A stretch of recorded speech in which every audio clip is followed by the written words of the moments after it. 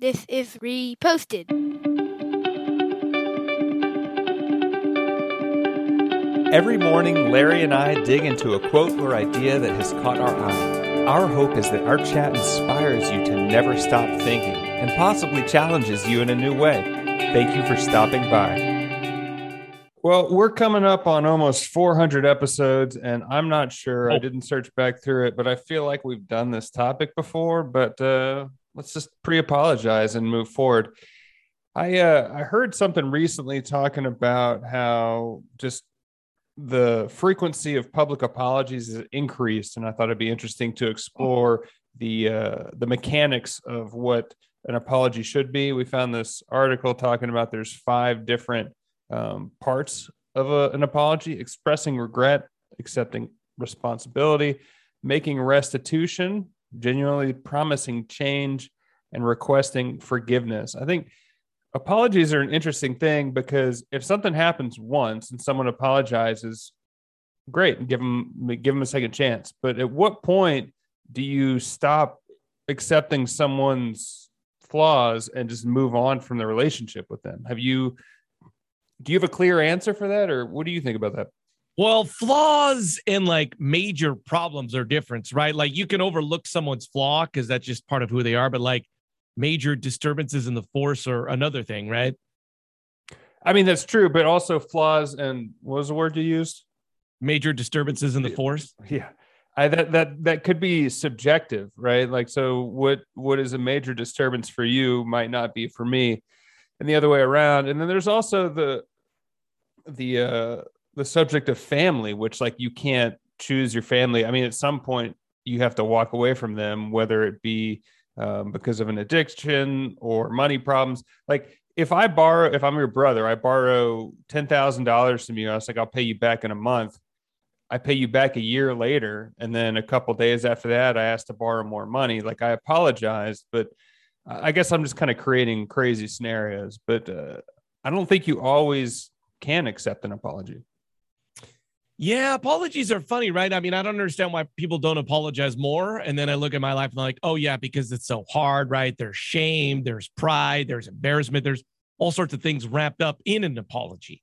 Yeah, I mean, from what I've read about it and just seen about apologies, one of the hardest things is like fully apologizing. And because you have to put yourself out there to some extent and to be able to like, you put your armor down for a second. So being able to apologize truly is difficult. Being like, this, I was wrong, I'm sorry, versus, well, this is what happened and this is what happened.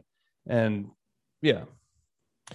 Yeah, it's so funny. I mean, if you could just accept for the fact that you're human, which means you're going to make mistakes and that everybody is imperfect, right? So you're going to make mistakes, you're imperfect. So therefore you're going to cause harm. And then just accepting responsibility for your harm, it should be easy enough for the other person to think, oh, they're human as well, and I should just accept their true apology, and then we can move on. Yeah, I agree with that. Something I have seen or buy into is that with just maybe social media or whatever, we see apologies more and more nowadays. Like when Bill Clinton apologized to the country for that whole thing in, what was it, 94? That was a big deal. It was a news cycle for a few weeks. The 2004 Super Bowl, Janet Jackson wardrobe malfunction, that was a big apology. And now I feel like if you're watching Twitter closely enough, someone's getting canceled and apologizing every other day. And as a society, I think we're more critical about what people should and shouldn't be saying. And I think we're more critical about people's apologies because we see them more often. Just to go back to your 2 different examples, Janet Jackson only once ripped off and showed her nipple during a Super Bowl performance. Bill Clinton repeatedly had extramarital affairs and apologized once. So it's the often reoccurring and doing like apology. Like if you keep apologizing for the thing you've done 10 times, we're just going to tune you out. So it doesn't really matter. And you're not being sincere. That's true. Do you buy into the do now and ask for forgiveness later? Like you're like, I shouldn't do this, but let me ask first. Or Because there is some sect of the population that subscribes to that. It's like, I'm just going to give it a try, and if people are upset, I'll apologize later. Well, I mean, there's a slippery slope there because, right, you know what you're doing and you know it's going to earn an apology, as opposed to a true mistake when you didn't know what you were doing was wrong. Well, I guess going back to the Janet Jackson thing, I can't say what her intentions were or not, but there is a theory out there that she did that to become relevant again and tricked Justin Timberlake, and like he wasn't in on it. Who knows if that was true or not? But like leaking a sex tape, there was a whole rash of people becoming famous for sex tapes in the 2000s.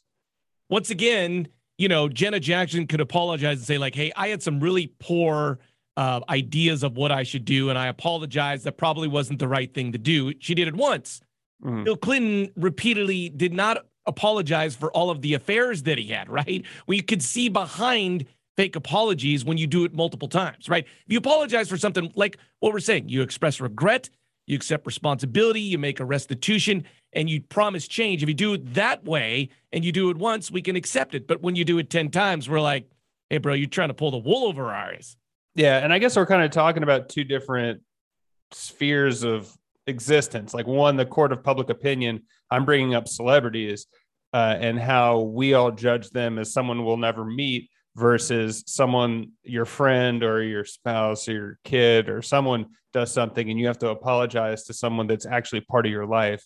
And then it gets a little bit more real and hopefully you're less critical of the apology.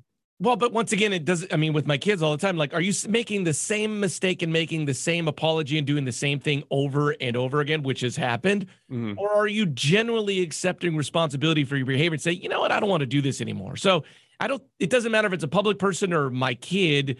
Are you genuinely sorry? And are you genuinely going to try to make a difference the next time? Something that I don't really do in apologies, and maybe I should think about it more, is making restitution. Like, apologizing and then giving the person or people you're apologizing to the opportunity to be like, how can I regain your trust? They might not have an answer for that, but that's something that I don't do when I apologize. Yeah, they probably don't have an answer. Definitely my kids don't, like in the moment, but like saying another time later when the emotion sort of wears off, hey, how can I do that better the next time? That's a great, I like that. Yeah, because I think a lot of times I get a little bit too much in my head about it. And I was like, I need to present a complete package. And this is what I'm going to do in the future to make you trust me again. And it's not up to you. It's up to the person that you've wronged. And so it has to be a dialogue on some level. My kids have a saying at their school, mistakes are magic. And if you're a human being, you make mistakes. And so one of the things, I hope that my kids will leave my house and they know how to apologize, right? It's always like, it really is these 5 things. I'm sorry. What I did was wrong. We don't always do the restitution.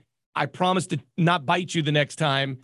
We don't necessarily do the forgiveness thing, but there's a very standard, which I tell them all the time, like, hey, just apologize. You made a mistake. Well, let's move on, but can't just whole toe the line. Yeah. And because we couldn't get through an episode without me talking about improv, in improv, you say mistakes are only gifts. So like people try to be perfect all the time, but it creates comedic magic. So we'll look at that. We'll look at that. Well, if you want to hear an apology, please reach out. You can find us at Reposted Podcast on Facebook, Twitter, Instagram. I'm Andrew for Genuinely Promising Change, Larry. Thanks for stopping by.